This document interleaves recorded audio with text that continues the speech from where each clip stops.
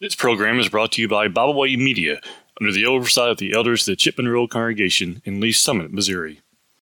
Hello, and welcome to the podcast, Spiritual Appetizers, small devotional tidbits to stimulate the spiritual appetite. Matthew chapter 4 and verse 4 says, "Man shall not live by bread alone, but by every word that proceeds out of the mouth of God." The topic for discussion today in episode 112 is going to be from Luke chapter 13 and verse 17. God's people should still rejoice for all the good that he has done. In Luke chapter 13 and verse 17, the Bible reads, "And when he had said these things, all his adversaries were put to shame, and all the multitude rejoiced for all the glorious things that were done by him." And so when Jesus taught, all the multitudes rejoiced for all the glorious things that he had done. He came for the purpose of seeking and saving that which was lost. Luke 19 and verse 10. And through his teaching and through the miracles that he performed and the life that he lived, he accomplished this. And he would put to shame his adversaries because of all the good that he was doing.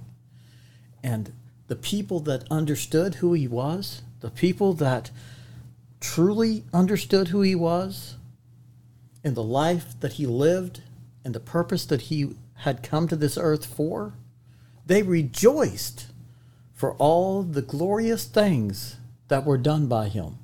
The people that he healed, the miracles that he did, the life he lived, and the death that he was going to suffer on the cross is worth rejoicing about today. In Matthew chapter 5, verses 10 through 12, the Bible says, "Blessed are those who are persecuted for righteousness' sake, for theirs is the kingdom of heaven. Blessed are you when they revile and persecute you and say all kinds of evil against you falsely for my sake. Rejoice and be exceedingly glad, for great is your reward in heaven. For so they persecuted the prophets who were before you." Even when we are persecuted for the name of Christ, it's worth rejoicing about, because we can be counted worthy to suffer as he suffered. And he told us in the Sermon on the Mount, in Matthew chapter 5, verses 10 through 12, that we are blessed when we are persecuted for his sake. And in verse 11, blessed are you when they revile and persecute you and say all kinds of evil against you falsely for my sake. Rejoice and be exceedingly glad, for great is your reward in heaven, for so they persecuted those who were before you. Going on to Matthew chapter 18, verses 12 through 14, it says, "What do you think? If a man has 100 sheep, and one of them goes astray, does he not leave the 99 and go to the mountains to seek the one that is straying? And if he should find it, assuredly I say to you, he rejoices more over that sheep than over the 99 that did not go astray. Even so, it is not the will of your Father who is in heaven that one of these little ones should perish." He rejoiced in finding the lost sheep. And when we worship God, and when his children go astray, we should rejoice when one of them comes back. We should rejoice. Not only should we rejoice, but we should be like Jesus and go after that one. Because one is not a bunch. But what about two? What about three? What about four? Eventually, it becomes more than the church can handle. And one soul is worth rejoicing over. One soul is worth rejoicing over. In Matthew chapter 28, verse 9, it says, "And as they went to tell his disciples, behold, Jesus met them, saying, 'Rejoice.' So they came and held him by the feet and worshipped him."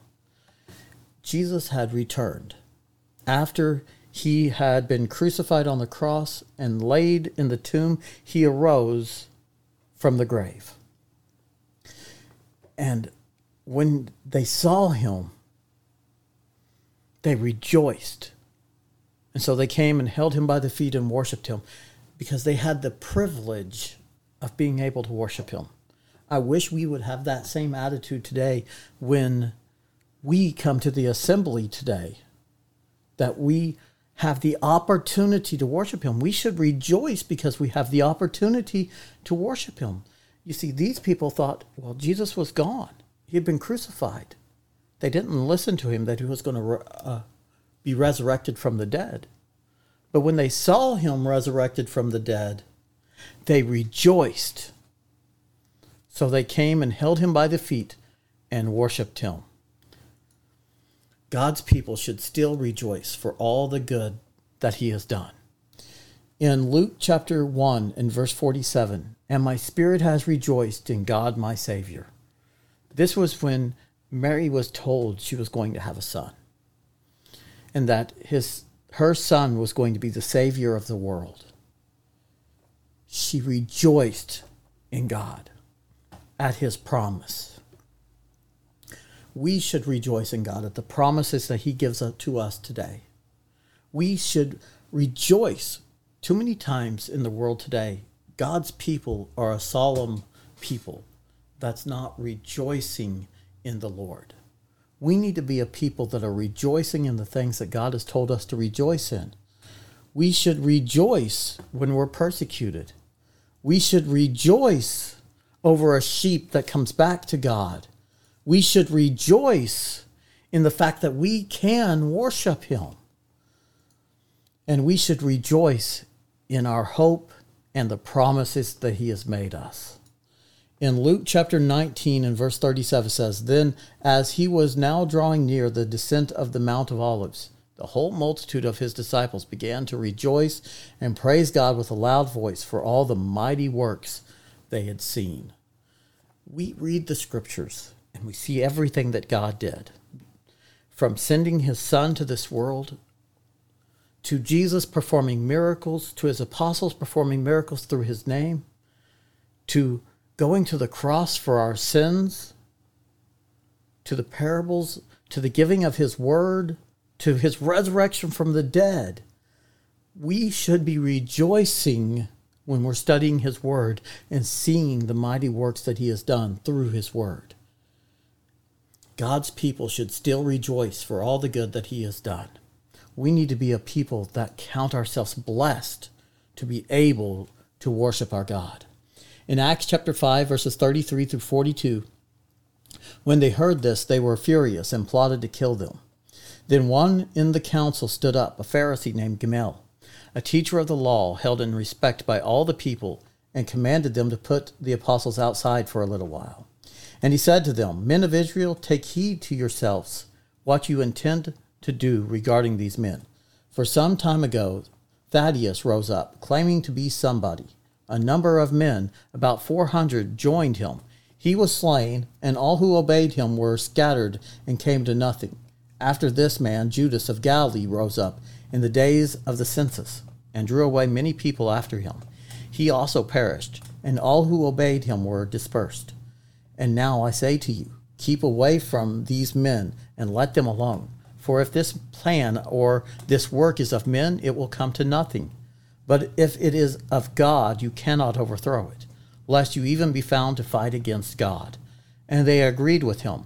And when they had called for the apostles and beaten them, they commanded that they should not speak in the name of Jesus and let them go.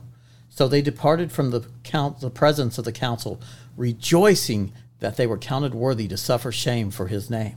And daily in the temple and in every house they did not cease teaching and preaching Jesus as the Christ. You see, they were happy. They rejoiced that they were counted worthy to suffer shame for his name. They were thrown in jail. They were beaten. But they rejoiced that they were counted worthy to suffer in his name. We need to rejoice that we are counted worthy to suffer for Christ when we suffer for Christ. And we need to go about and preach the gospel. We need to go and do as they did in verse 42. And daily in the temple and in every house they did not cease teaching and preaching Jesus as the Christ, because they were rejoicing. It was something that made them happy. Preaching and teaching God's word brought about joy in their lives. And it showed. We need to show that we are joyful to be a teacher and proclaimer of Christ. God's people should still rejoice for all the good that he has done. In Acts chapter 8, verses 26 through 40, the Bible says, "Now an angel of the Lord spoke to Philip, saying, Arise and go toward the south along the road which goes down from Jerusalem to Gaza. This is desert. So he arose and went, and behold, a man of Ethiopia, a eunuch of great authority under Candace, the queen of the Ethiopians, who had charge of all her treasury, and had come to Jerusalem to worship, was returning, and sitting in his chariot. He was reading Isaiah the prophet. Then the Spirit said to Philip, Go near and overtake this chariot. So Philip ran to him, and heard him reading the prophet Isaiah, and said, Do you understand what you are reading? And he said, How can I, unless someone guides me? And he asked Philip to come up and sit with him. The place in the scripture which he read was this: He was led as a sheep to the slaughter, and as a lamb before its shearers is silent, so he opened not his mouth. In his humiliation his justice was taken away. And who will declare his generation? For his life is taken from the earth. So the eunuch answered Philip and said, I ask you, of whom does the prophet say this? Of himself or of some other man? Then Philip opened his mouth, and beginning at this scripture, preached Jesus to him. Now as they went down the road, they came to some water, and the eunuch said, See, here is water. What hinders me from being baptized? Then Philip said, If you believe with all your heart, you may. And he answered and said, I believe that Jesus Christ is the Son of God. So he commanded the chariot to stand still, and both Philip and the eunuch went down into the water, and he baptized him. Now when they came up out of the water, the Spirit of the Lord caught Philip away, so that the eunuch saw him no more. And he went on his way rejoicing.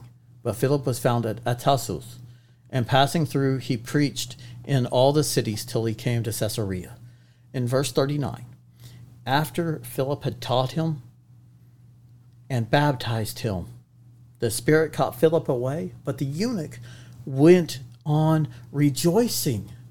The fact that he had found God and found what God's will was for his life, and he was obedient to God, made this eunuch ecstatic that he was able to be right in God's eyes. Are we ecstatic that we have the Word of God and that we are capable of doing what's right in his eyes? We need to go on our way rejoicing. God's people should still rejoice for all the good that he has done. In Romans chapter 5, verses 1 through 5, the Bible says, Therefore, having been justified by faith, we have peace with God through our Lord Jesus Christ, through whom also we have access by faith into this grace, in which we stand and rejoice in hope of the glory of God. And not only that, but we also glory in tribulation, knowing that tribulation produces perseverance, perseverance character, and character hope. Now, hope does not disappoint, because the love of God has been poured out in our hearts by the Holy Spirit who is given to us. We need to rejoice that we have this hope. In verse 2 it says, through whom also we have access by faith into this grace in which we stand and rejoice in the hope of glory of God. Rejoice in the hope of glory of God. And then in verses 6 through 11 of Romans chapter 5, it says, For when we were still without strength, in due time Christ died for the ungodly. For scarcely for a righteous man will one die, yet perhaps for a good man someone would even dare to die. But God demonstrates his own love toward us, in that while we were still sinners, Christ died for us. Much more then, having now been justified by his blood, we shall be saved from the wrath through him. For if when we were enemies, we were reconciled to God through the death of his Son, much more, having been reconciled, we shall be saved by his life. And not only that, but we also rejoice in God through our Lord Jesus Christ, through whom we have now received the reconciliation. If you've been saved from your sins, if you've been obedient to Christ and been baptized for the forgiveness of your sins, you should be rejoicing that you have received the reconciliation through our Lord Jesus Christ. This should be something in which you are ecstatic about. The fact that he was willing to die for your sins and that he provided a means by which you could have atonement for your sins. And all we have to do is be obedient to him, as said in Mark chapter 16, verses 15 and 16. Go ye into all the world and preach the gospel to every creature. He that believeth and is baptized shall be saved, but he that believeth not shall be condemned. We should be ecstatic that we have received salvation through our Lord by obedience to him. In Romans chapter 6 and verse 17, but God be thanked that though you were slaves of sin, yet you obeyed from the heart that form of doctrine to which you were delivered. And that form of doctrine is talked about in verses 1 through 7. What shall we say then? Shall we continue in sin that grace may abound? Certainly not. How shall we who died to sin live any longer in it? Or do you not know that as many of us as were baptized into Christ Jesus were baptized into his death? Therefore we were buried with him through baptism into death, that just as Christ was raised from the dead by the glory of the Father, even so we should walk in newness of life.